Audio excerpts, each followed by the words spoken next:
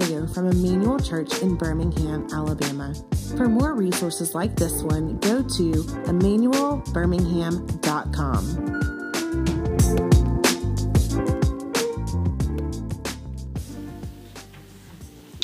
Our text this morning comes from 1 Samuel chapter 13. And we're going to read verses 8 through 15.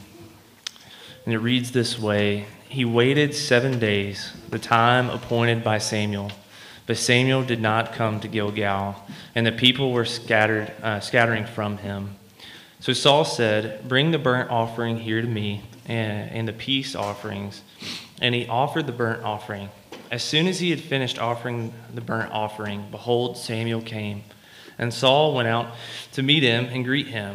Samuel said, "What have you done?" And Saul said, "When I saw the people were scattering from me, and that you did not come with the days appointed, and that the Philistines had mustered at Michmash, I said, now the Philistines will come down against me at Gilgal, and I have not sought the favor of the Lord. So I forced myself and offered the burnt offering." And Samuel said to Saul, "You have done foolishly. You have not kept the command of the Lord your God, which he commanded you. For then the Lord would have established your kingdom over Israel forever. But now your kingdom shall not continue. The Lord has sought out a man after his own heart, and the Lord has commanded him to be prince over his people, because you have not kept what the Lord had commanded you." And Samuel arose and went up from Gilgal. The rest of the people went up after Saul to meet the army. They went up from Gilgal to Gibeah of Benjamin. This is the word of the Lord. Good morning. Always good to see you. Obviously picking back up for Samuel 13 for this morning. We'll be mostly completed with 1 Samuel by the end of May. And we'll take a little break in June and July. In June, we're going to spend some time preaching through the concept, the theme of God as shepherd, and what that means for us as sheep, for him as our shepherd, but also what that means for our identity corporately as a body as well, with God as our shepherd and us leaders as under-shepherds of the flock. So we're going to be unpacking that. July, we're going to have a 5-week sermon series on worship, what worship is, why we worship, why God deserves it, what it means to be a worshiping people. And that 5th Sunday of that sermon series, our kids are going to lead us in worship. They're going to start kids choir here in about 6 weeks, and they'll be singing, practicing for that day. On July 30th is the actual day, which I'm excited about. And then we're also going to have something else planned for kids and their parents that day, which I'll tell you more later, leave you in suspense a little bit. But we're almost halfway through 1 Samuel. And I thought before we get into our text this morning, it may be appropriate just to kind of summarize where we've been. We've been in here for almost 10 weeks now. And so I want us to just kind of get on the same page. Maybe you're newer with us. Maybe you missed a couple of weeks. But how did we get here to 1 Samuel 13 and this really pivotal moment for Israel? So we've been tracking, if you remember, the life of Samuel even before he was born, with the life of Hannah back in 1 Samuel chapter 1. Hannah, unable to have children, she prays the Lord gives her a son. She vows that if God grants her request, she will take the son back and give him into the service of the Lord all of his days. And God transforms her life. He gives her a son. She fulfills her vow to him. When Samuel's a boy, he's living in the house of Eli, the priest, with his 2 wicked sons, Hophni and Phinehas, who are serving as priests as well at the time. And the Lord speaks to Samuel in the darkness in 1 Samuel chapter 3 and tells him to relay a message to Eli that the Lord is about to punish his family for their wickedness as leaders in Israel and remove them from those positions of leadership. Sure enough, the Lord does just that. Eli and his 2 sons, they die on the same day as a result of this battle with the Philistines in chapters 4, 5, and 6.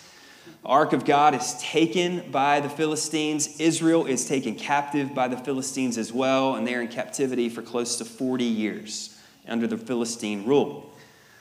But in the midst of this captivity, Samuel, this new judge of Israel, he calls the people back to the Lord in 1 Samuel chapter 7, and they respond. They repent of their sin. They lament over their sin. They come back to the Lord.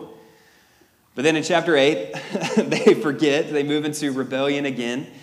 demanding a king like all the other nations. They desire that to essentially remove Yahweh as their king, as their God, and set up a man-made, a man-centered king on the throne of Israel. God grants their request. He says, hey, you want that? You can have it. Even though he knows it's going to lead to disaster for the people in the long run. The Lord knows the kings they appoint will be takers, consumers of the people, and consumers of all that the people have. But the people want a king anyway. So they get it. Saul's anointed king. And by the end of chapter 12, Samuel has turned over leadership to this new king, to Saul. And here we stand at the beginning of chapter 13, our text for this morning. And it's honestly a crucial turning point in the narrative of 1 Samuel and the history of Israel as a nation. That's okay. Sorry, I got distracted by the ambulance. Their first physical king now sits on the throne, and the people await his leadership over them. And it's hard to understate the significance of this period of Israel's history. You know, since God called Abraham back in Genesis chapter 12, almost 1,000 years have passed. For the entirety of that 1,000 years, Israel has been a theocracy. You know, Yahweh has been their king. He has ruled them in that way. And for the first time in their existence as a nation, they now have a different king. They're now a monarchy. They moved from theocracy to monarchy. But as we saw last week, you know, if you were with us on Easter, even in spite of this wicked request from the people of Israel, there's mercy and grace afforded to them, even in this request. For if the king and the people continue to pursue Yahweh, continue to walk in the commandments of the Lord, they could continue to flourish as a people, even though they had an earthly king over them now. For that king and the people would ultimately be submitting to God as their king, right? So as readers of this narrative, if we're reading through this narrative, when we enter into chapter 13, we're entering in with anticipation and trepidation on what kind of king Saul would be. Would he be an obedient king? Would he be a godly ruler, a leader who led his people into further obedience and adherence to God's commands? Or would he be a tyrant? Would he be like those kings described in 1 Samuel chapter 8, the takers? Would he rule with an iron fist? Would he lead the people into further idolatry and disobedience? You know, maybe a similar expectation you may have when we elect new leaders of our country. I'm pretty cynical at this point. My hopes are not very high ever when it comes to politics. Maybe yours are. Just live a little longer, and you will understand why I'm cynical. But think back to April 30th, 1789. You know, America had just gained independence from England 6 years earlier, and they were inaugurating their first president, General George Washington. April 30th, 1789. It was a new era. It was a new day for a country, a new country. It was the first time this democratic ideal of government was practiced in the history of the world. It wasn't a monarchy anymore. It was a democratic republic. What kind of leader would Washington be? You know, would he be like King George? Would he eventually love the power of his new position and establish the Washington line to rule in perpetuity throughout the ages? You know, would he rule in strength and dominance? Would this idea of a separation of powers and branches of government and checks and balances, would it all just crumble and fail? Or was this truly a new day with new hope for the American people? You know, I know America is not Israel in any shape or form. I'm not saying that. I only use this illustration to give an example of the magnitude of this transition that's happening here at the cusp of chapter 13 of 1 Samuel. And potentially the questions the people would be asking may be questions people in America were asking back in 1789 here. But as we'll quickly see, Saul is a colossal failure. And it only takes 2 years into his 40-year reign as king to exhibit his ineptitude for the task at hand. So let's dive into our text. Read with me. We didn't read this out loud, but read with me now, verses 1 through 7. Kind of set the scene here for us. Starting in verse 1. Saul lived for 1 year and then became king. And when he had reigned for 2 years over Israel, Saul chose 3,000 men of Israel. 2,000 were with Saul in Michmash in the hill country of Bethel, and 1,000 were there with Jonathan in Gibeah, Benjamin. The rest of the people he sent home, every man to his tent. Jonathan defeated the garrison of the Philistines that was at Geba, and the Philistines heard of it.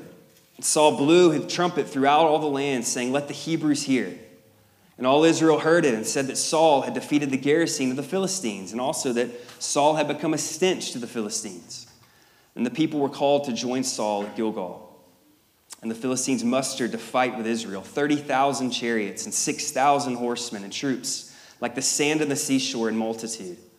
They came up and encamped at Michmash to the east of Bethaven. When the men of Israel saw that they were in trouble, for the people were hard pressed, the people hid themselves in caves and in holes and in rocks and in tombs and in cisterns. And some Hebrews crossed the fords of the Jordan to the land of Gad and Gilead. Saul was still at Gilgal, and all the people followed him trembling. If you remember back a couple of weeks, chapter 10, verse 8, Samuel told Saul to head down to Gilgal and wait for him 7 days. In 7 days, Samuel would come and offer burnt offerings and peace offerings to the Lord on behalf of the people and give Saul some next steps to follow. So chapter 10, verse 9, all the way to chapter 13, the beginning of chapter 13, encompasses these 7 days that Samuel makes his way to Gilgal to wait. Saul makes his way to Gilgal to wait on Samuel. And somewhere in that 7 days, Saul begins to amass a bodyguard. Of all the soldiers of Israel, he sets aside 2,000 to follow him, be his protection. He gives 1,000 to his son Jonathan. And Jonathan takes his 1,000 troops, and he defeats a Philistine military outpost in Geba, a victory being hailed throughout Israel to Saul's military glory, which may be an indicator that Saul's already beginning to take, because he didn't defeat the Philistines. Jonathan did. And this enrages the Philistines, makes them mad. That phrase, they became a stench, Israel became a stench to the Philistines, is a phrase used throughout the Old Testament to describe inflamed passions that drive somebody to retaliation. So they're real upset. So they look to retaliate. They amassed literally the biggest military force up to this point in the Old Testament and come up against the Israelite troops in battle. The Israelite troops, they quickly realize they are outnumbered, outmatched, pressed on all sides. They start to run away. Some hide in nooks and crannies and rocks and caves. Some literally leave the promised land altogether. We're getting the heck out of here. We're crossing the Jordan. We're gone. Getting out of Dodge. And they are terrified. They are scared to death. And the irony of all of this is the people wanted a king to fight their battles. Right? They wanted a king to go out before them and lead them to victory. But here, in Saul's first attempt to disrupt the Philistine occupation, he is embarrassingly defeated. He is crushed. His 2,000 elite troops, they are scared to death. They are trembling. These elite men are trembling at the might of the Philistines. And Saul has a choice to make here. He was instructed by Samuel to head to Gilgal and to wait for Samuel to come and offer these sacrifices to entreat God's favor upon the nation, upon the armies of Israel. So in verse 8, the writer starts to address this. So let's reread verses 8 through 15. So Saul waited 7 days, the time appointed by Samuel. But Samuel did not come to Gilgal, and the people were scattering from him. So Saul said, "Bring the burnt offering here to me and the peace offerings." And he offered the burnt offering. As soon as he had finished offering the burnt offering, behold, Samuel came. And Samuel went out to meet him and greet him. Samuel said, "What have you done?" Saul said, "When I saw the people were scattering from me, and that you did not come within the days appointed, and that the Philistines had mustered at Michmash, I said, now the Philistines will come down against me at Gilgal, and I have not sought the favor of the Lord.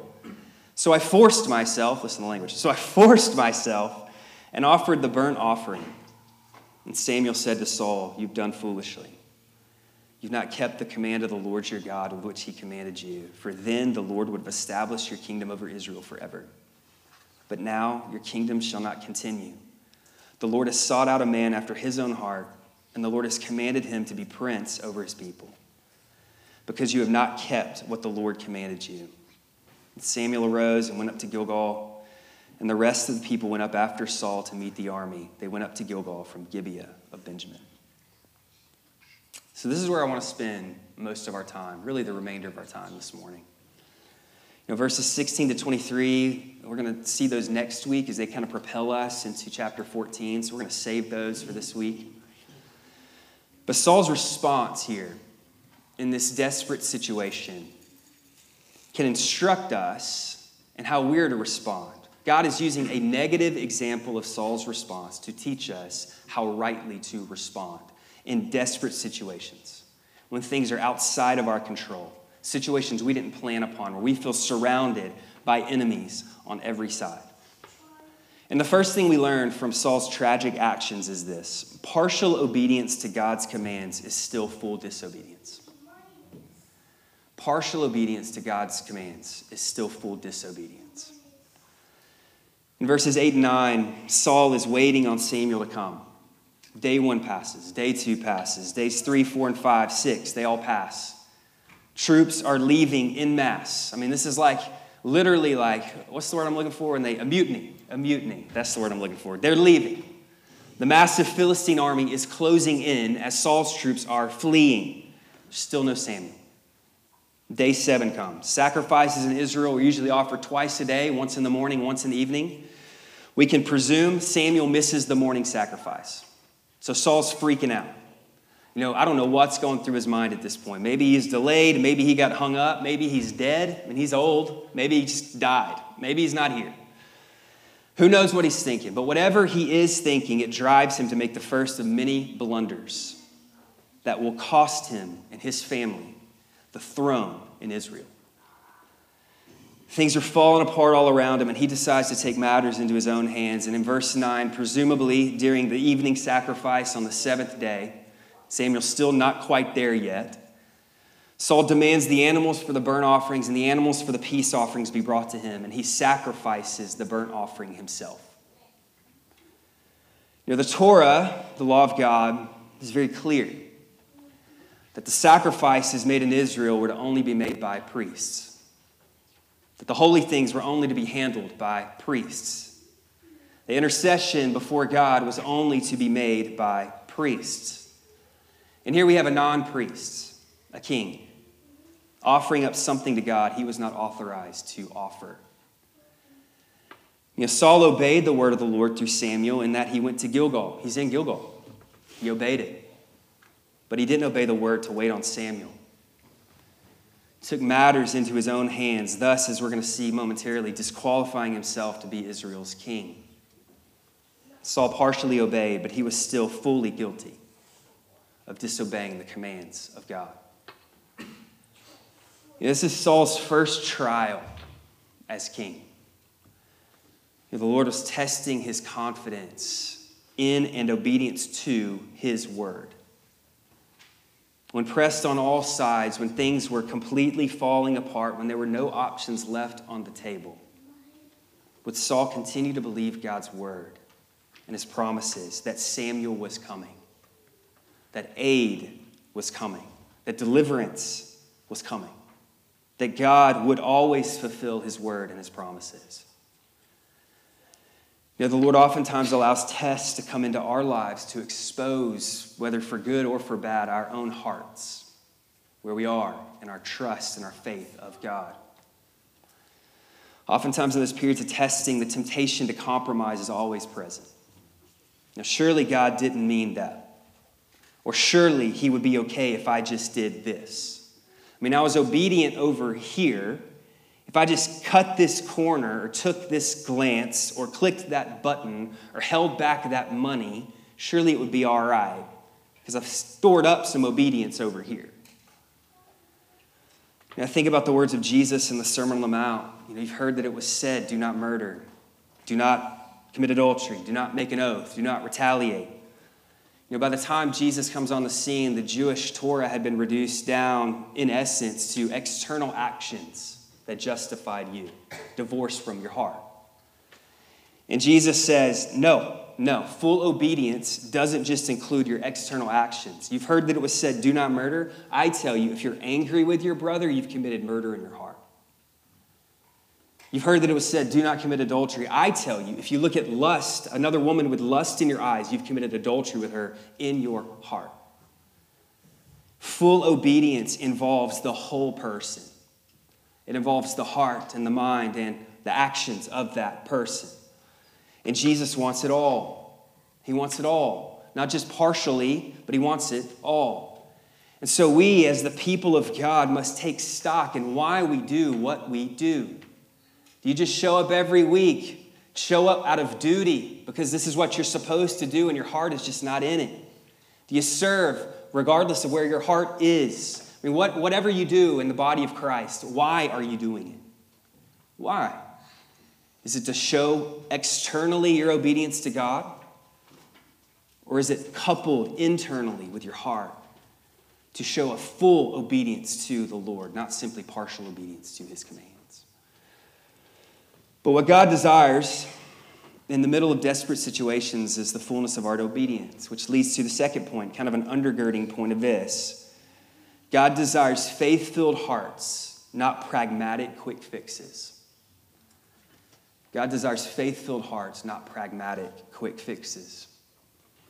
You know, in the midst of those times that test our faith, that test our trust in God's word and in his promises, oftentimes in our individual lives and in our churches, the first question that we're seeking to answer is what works best? You know, what makes the most sense in this situation? And those aren't bad questions in and of themselves, but maybe not the best questions to start with when we're trying to follow Jesus. You know, those questions oftentimes lead to quick fixes that are not rooted in God's word, but in pleasing the most people the quickest. You know, someone who's considered a pragmatist, let me define that for you. Someone who's considered a pragmatist, they hold to the philosophy that a true idea is one that works. That the right course of action is deemed right if it brings the sought-after results. But it's not difficult to see how this philosophy can present a plethora of ethical issues, right? If lying helps me achieve my desired ends, helps me to get ahead, does that make lying right? If cheating helps me get ahead and accomplish my desired ends, does that make cheating right? It might be the most pragmatic solution to achieve my goals, but does that make it right? And the answer obviously is no. When I think about myself, when Christine comes to me with an issue or a problem, me being the husband, the man, I just want to fix it, right? I'm thinking very pragmatically, how do I fix this so that this is no longer a problem? Maybe some of you men understand that too. I don't know. Maybe I'm all alone up here. Doesn't matter. But that's my approach, rather than what does my wife need? What does she need from me in that moment? What would help her work through her issue and not have me just come fix it? That takes more time, takes more effort, takes more intentionality. It's harder. Or even think about our church. And church is really just in our cultural context today. You know, the solutions or ideas presented oftentimes are undergirded less by theological considerations and framework and more by what we can do to draw the most people or entertain the biggest crowds or drive up the biggest numbers or produce the most money. Very little questions are asked like, what does this communicate about our identity as God's people? Or does this strengthen us as God's people? Or what does this communicate about our God? Rather than those questions, the driving question is, again, what works best to achieve our desired ends? It's ministry rooted in pragmatism. Let me give you an example. I think about our approach to having kids in the worship gathering with us.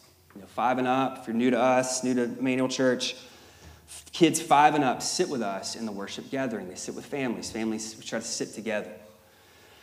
It's a huge conviction of ours as a church. It was a conviction of ours before I even got here. It's been a conviction since day one of our church that families sit together when they reach a certain age, that we really desire our families, our parents, to disciple their children, to lead out and raising up their children to fear the Lord and to trust Him. Now, Lifeway did a study in 2019 which polled college students who grew up in the Christian faith, asked them 2 questions. Are you still in the faith? And if you are, why did you stay? And 2 of the biggest reasons why these college students who were still walking with Jesus said they stayed in the faith was they watched their parents worship and they watched their parents confess sin. 2 reasons, overarching reasons. They watched their parents worship the living God, and they saw their parents confess their shortcomings. So for us, we think not having kids in the room communicates something we don't want to be as a people.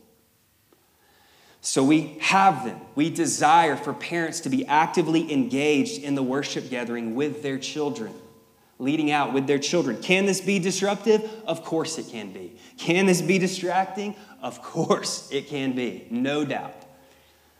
But those are risks and costs we're willing to pay, for the sake of discipling our kids to love the Lord and to love his people. The results we seek as a body here at Emmanuel Church are generational results. We want to see generations of Christ followers, not simply uninterrupted worship gatherings for their parents. Now, hear me when I say that, and what I'm about to say. Is children's programming during services wrong? No, of course not. Are you a bad person if you choose one day to attend a church where there's children's programming during the worship service? No, you're not. I'd love to talk to you, but I don't think you're a bad person. But this is an area at Emmanuel Church that we will most likely never pursue pragmatic solutions to. But let's be honest. Since the inception of Emmanuel Church and in churches we've been a part of before, we know people who have migrated to other churches in the city looking for stuff for their kids during the worship gathering. And again, that's not necessarily a bad thing. And if we're concerned as a church in driving up our numbers, if we're concerned as a church at keeping distractions low, if we're concerned as a church on having enough money in the budget, if those are our primary concerns, then when we start to freak out like Saul, watching all his troops leave, watching all his armies leave, if we start to see people leaving our body and start to freak out and make decisions out of fear and anxiety, we are offering pragmatic solutions to a spiritual problem. But that's not our approach. Now, our approach here, and hopefully in all regards, but particularly in this regard, is a convictional one. It's a theological one. We believe biblically that it's important for our kids to be in the gathering with their families, and this drives us to make decisions around the family worship and worship gatherings with families. We desire decisions made by our body to be theologically and biblically informed, not simply made to please the masses or our own man-made ends. It's bigger than that.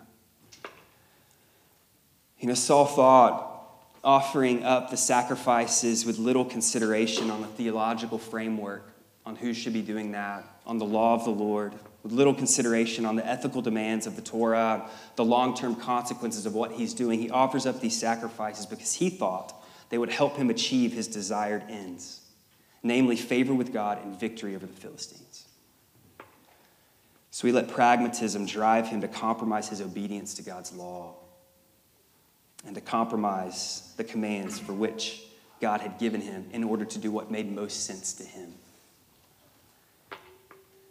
Saul's solution is, well, we haven't offered the sacrifices yet. It makes sense to do it. Bring them to me. Surely God will grant us favor regardless of who offers them up. It seems to work best given our desperate situation, but it wasn't what worked best. We don't even get to the peace offering. If you read the text, you don't get to the peace offering because there is no peace when he offers up sacrifices outside of God's commands. Samuel shows up. He's like, what are you doing?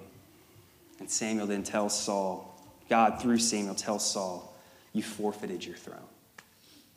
Which leads to our last major point here. God always seeks those in step with his own heart. God always seeks those in step with his own heart. Verses 13 to 15, Samuel tells Saul that God's looking for another person to fill his throne, someone after his own heart.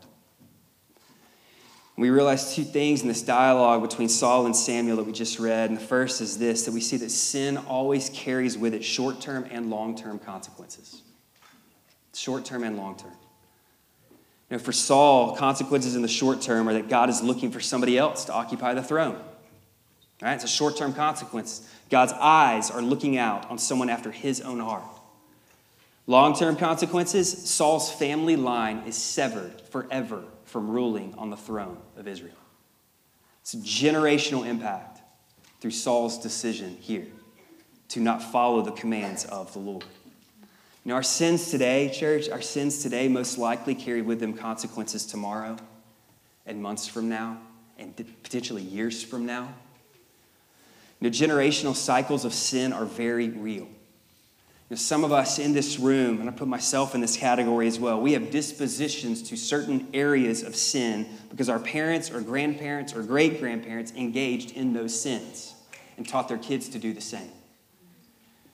Addiction, poor decisions with money, abuse, prejudice against certain groups of people.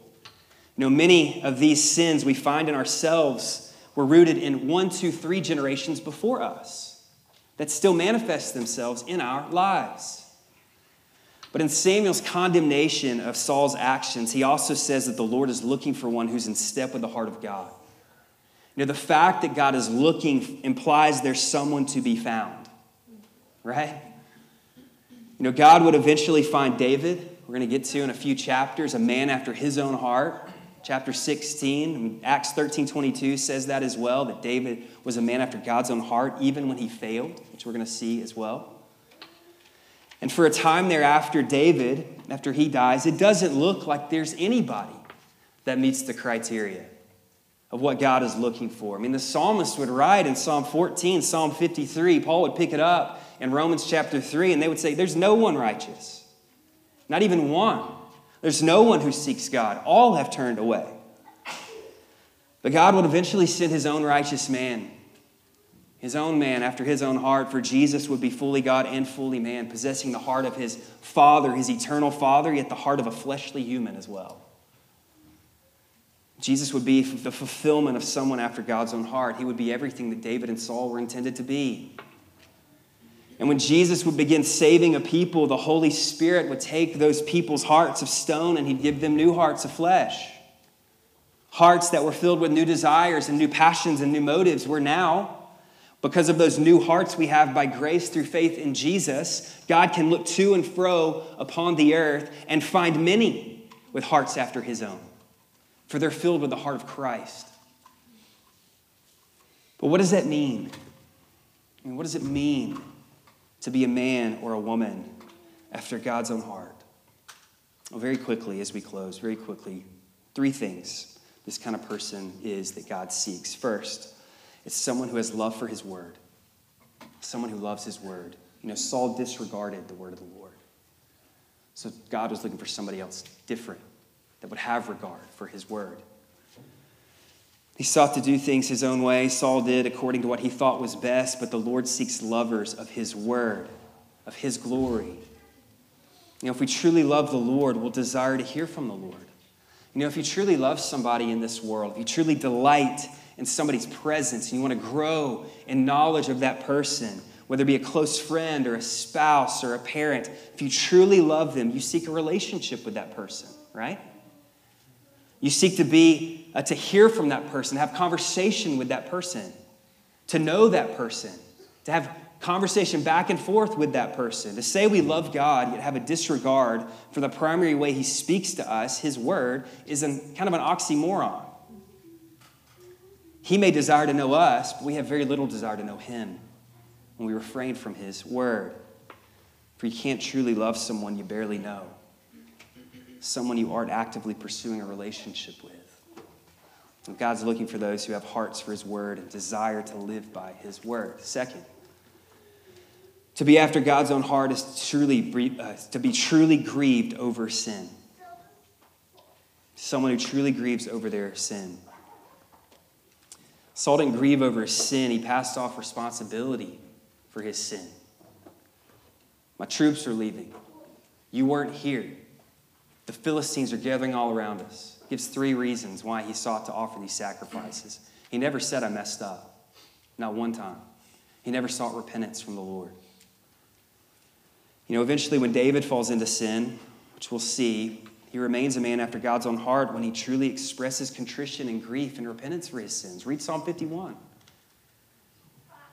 To be after God's own heart doesn't mean you're perfect. It doesn't mean you're perfect. But it does mean you take sin seriously. That you confess sin regularly. To express true contrition and desire to change when we find ourselves falling back into these old sins and patterns. That is a person seeking after the heart of God. Striving after holiness and hating those parts of us that are slower in their sanctification. What is your approach to sin? Now, do you try to justify it? It's easy sometimes to justify our sin. It's tempting to do that. Do you take responsibility for your actions when you do fail? You fall. Do you feel contrition in your heart, desire to change from those sin patterns that keep popping up? And if you do, who knows about those sin patterns that keep popping up? Does anybody? It doesn't have to be some crazy, huge sin you keep falling into. It could be something as simple as gossip, slander. It's tax season. It could be cheating on your tax. That's pretty big. Cheating on your taxes. Whatever. Do people know you? Do they know your struggles? Do they know your shortcomings? Do they know your desire to change? Or is your sin still hidden in the dark, just eating you alive with secret guilt and with secret shame and with secret lies? To be someone after God's own heart is to truly grieve over our sin.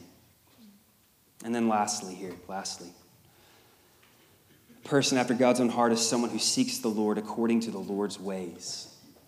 Spiritual ends are only ever achieved by spiritual means.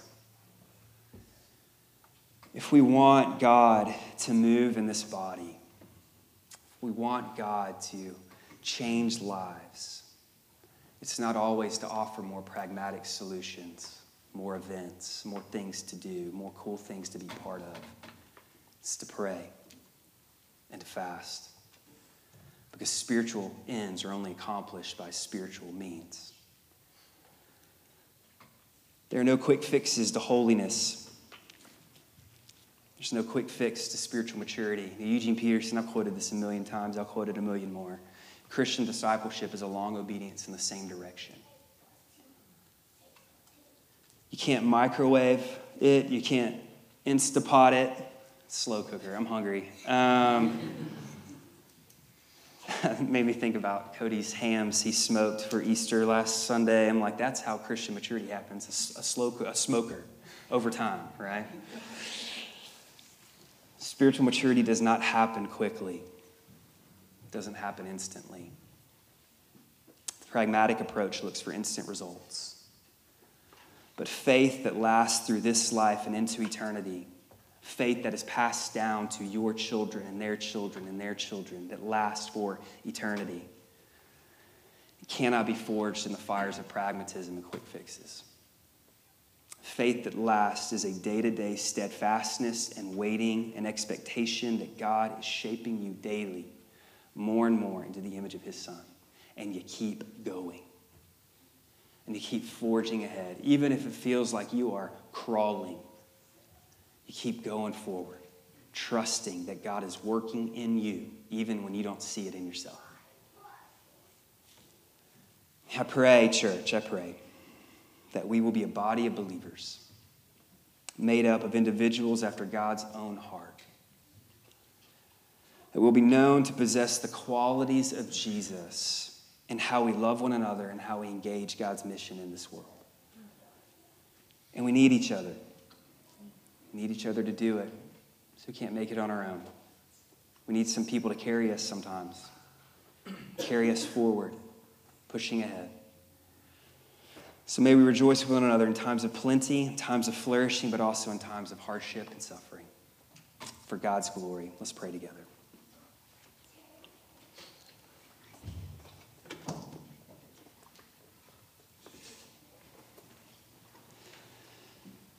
Father, have mercy on me when I try to accomplish spiritual ends without spiritual means. Have mercy on me in those weeks where I've gotten up to stand in this pulpit and I've neglected prayer, and I've neglected fasting, and I've neglected meditation on your word, and I've neglected all these means you give to accomplish the desired ends that we have, and that's salvation and growth in Christ. Forgive me when I put more stock in my sermon than I do falling on my face and pleading with you to intervene. Have mercy on us as a church. Anytime we slip into quick fixes, and anytime we become more event planners than interceders for people. Father, we love you, and we truly desire for your glory and your renown to be the desire of our souls. And so I pray, oh God, I pray for us as a people that us and our families and our marriages and our individual lives in this body will not seek the easy answers, that will not seek the easy fixes, that we won't seek to put bandages on bullet holes. But Lord, we will truly, truly seek your will, even regardless of what it costs us. We thank you for Jesus, the ultimate example that a quick fix won't do it, but a costly sacrifice is what was required. We love you, Lord. We pray these things in Christ's name.